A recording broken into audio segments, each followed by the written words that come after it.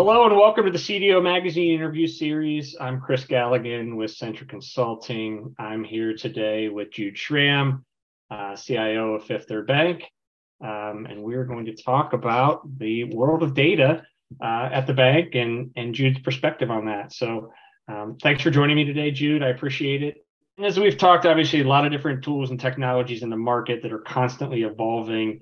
From your perspective, how do you ensure your team stays relevant in terms of the evolution of technologies in the data space and really in any space, quite frankly? But it feels as if right now data is the hot topic. There's a ton of products, a ton of investment from the big cloud providers. How do you make sure you're keeping up when you've got an organization as big as yours underneath you? Yeah, it's a good question. I mean, we have quite a bit of just access to online learning and training. Our folks are encouraged to do that. We try to create capacity for people to learn about different technologies and to continue to grow their competency and go to conferences. I mean, I don't think there's a secret sauce there. I think you just have to have a commitment to it. But the other piece is you can get tool sprawl really fast as well. And so one of the things we're trying to be very constantly mindful of is there's always a lot of great tools. We got to have a really good use case for why we want to bring them in or use them, or why we want to pivot away from something that we have. And so there's a balance that we got to keep there. Like we want our people to be continuously learning and advancing, but we also want to be mindful of, those tools aren't for free, right? And in a world where, more and more of these analytics companies and software companies and data companies are moving to these subscription models and we're going with hosted solutions, you got to really have a good intentionality behind the tool sets. And so, it's finding that right balance and letting our folks have some creativity and space to experiment. Sure.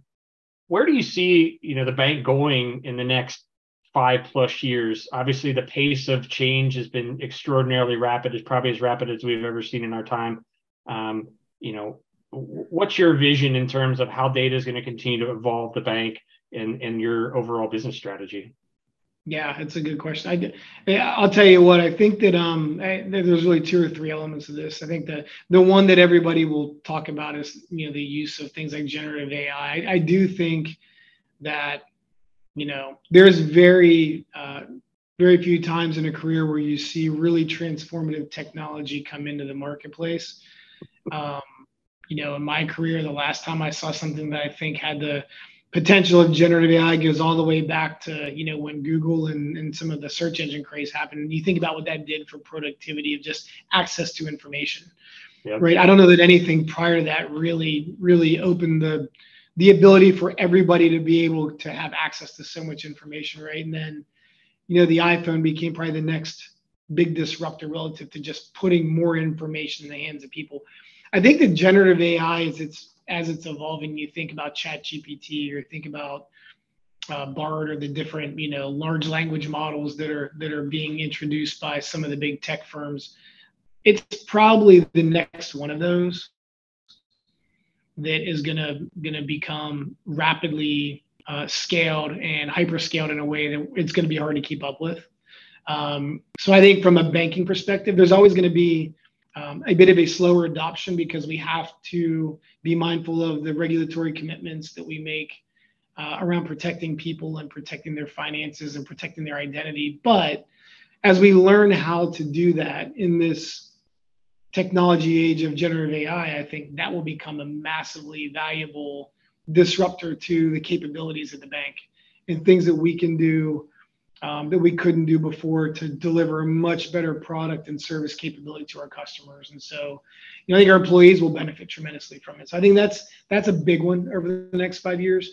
Beyond that, I think a lot of our data strategy is going to be around really understanding how to accelerate the pace that we can get really good insights into our product and marketing space when our data is getting more and more distributed. So we're looking a lot into, different levels of data technology that's going to allow us to really bring data together in ways we never had to do it before, just because of its distribution. Traditionally, the majority of our data sat in our data centers. It was inside of our own environments, inside of our own physical infrastructure. over the next 5 years, it's probably going to have 80% of our data sitting in partner data environments, whether it's their cloud environments, their hosted environments, our public cloud environment. And I think a big focus for most companies as we all move in that direction is how do you orchestrate the data for speed and scale when it's sitting all over the globe potentially? Yeah. Depending on the company, right? Because if I've got to orchestrate getting a customer their pending transaction balance on their mobile device, it's supposed to be near real time. I can't take 45 seconds to go find all that data in 3 different partners' systems. And so right. Thinking about speed, thinking about scalability of those types of solutions that can really mesh the data in a way that we can utilize it near real time, because banking traditionally has been a very batch industry, right? We're losing that with the advancements of a lot of the capabilities of near real-time banking and real-time banking capabilities. And so, the way we think about data has got to keep up with that. And so over the next 5 years, as you see real-time payment rails and all of these things come into the market that really allow you to move money, throughout the day instead of just at night, we've got to rethink the way we manage data movement and data use, because it's going to be a whole different ballgame. So those are the two for us that are top of mind and the things we're working on the most right now when you think about the next 5 years or so. Well, certainly exciting times. I know you guys are, in a wonderful spot and growing consistently, and it's been a pleasure talking with you. So thank you, Jude Schramm, for joining me. You can visit cdomagazine.tech for additional interviews. And thanks again. Appreciate it. Great. Thanks, Chris. Appreciate your time.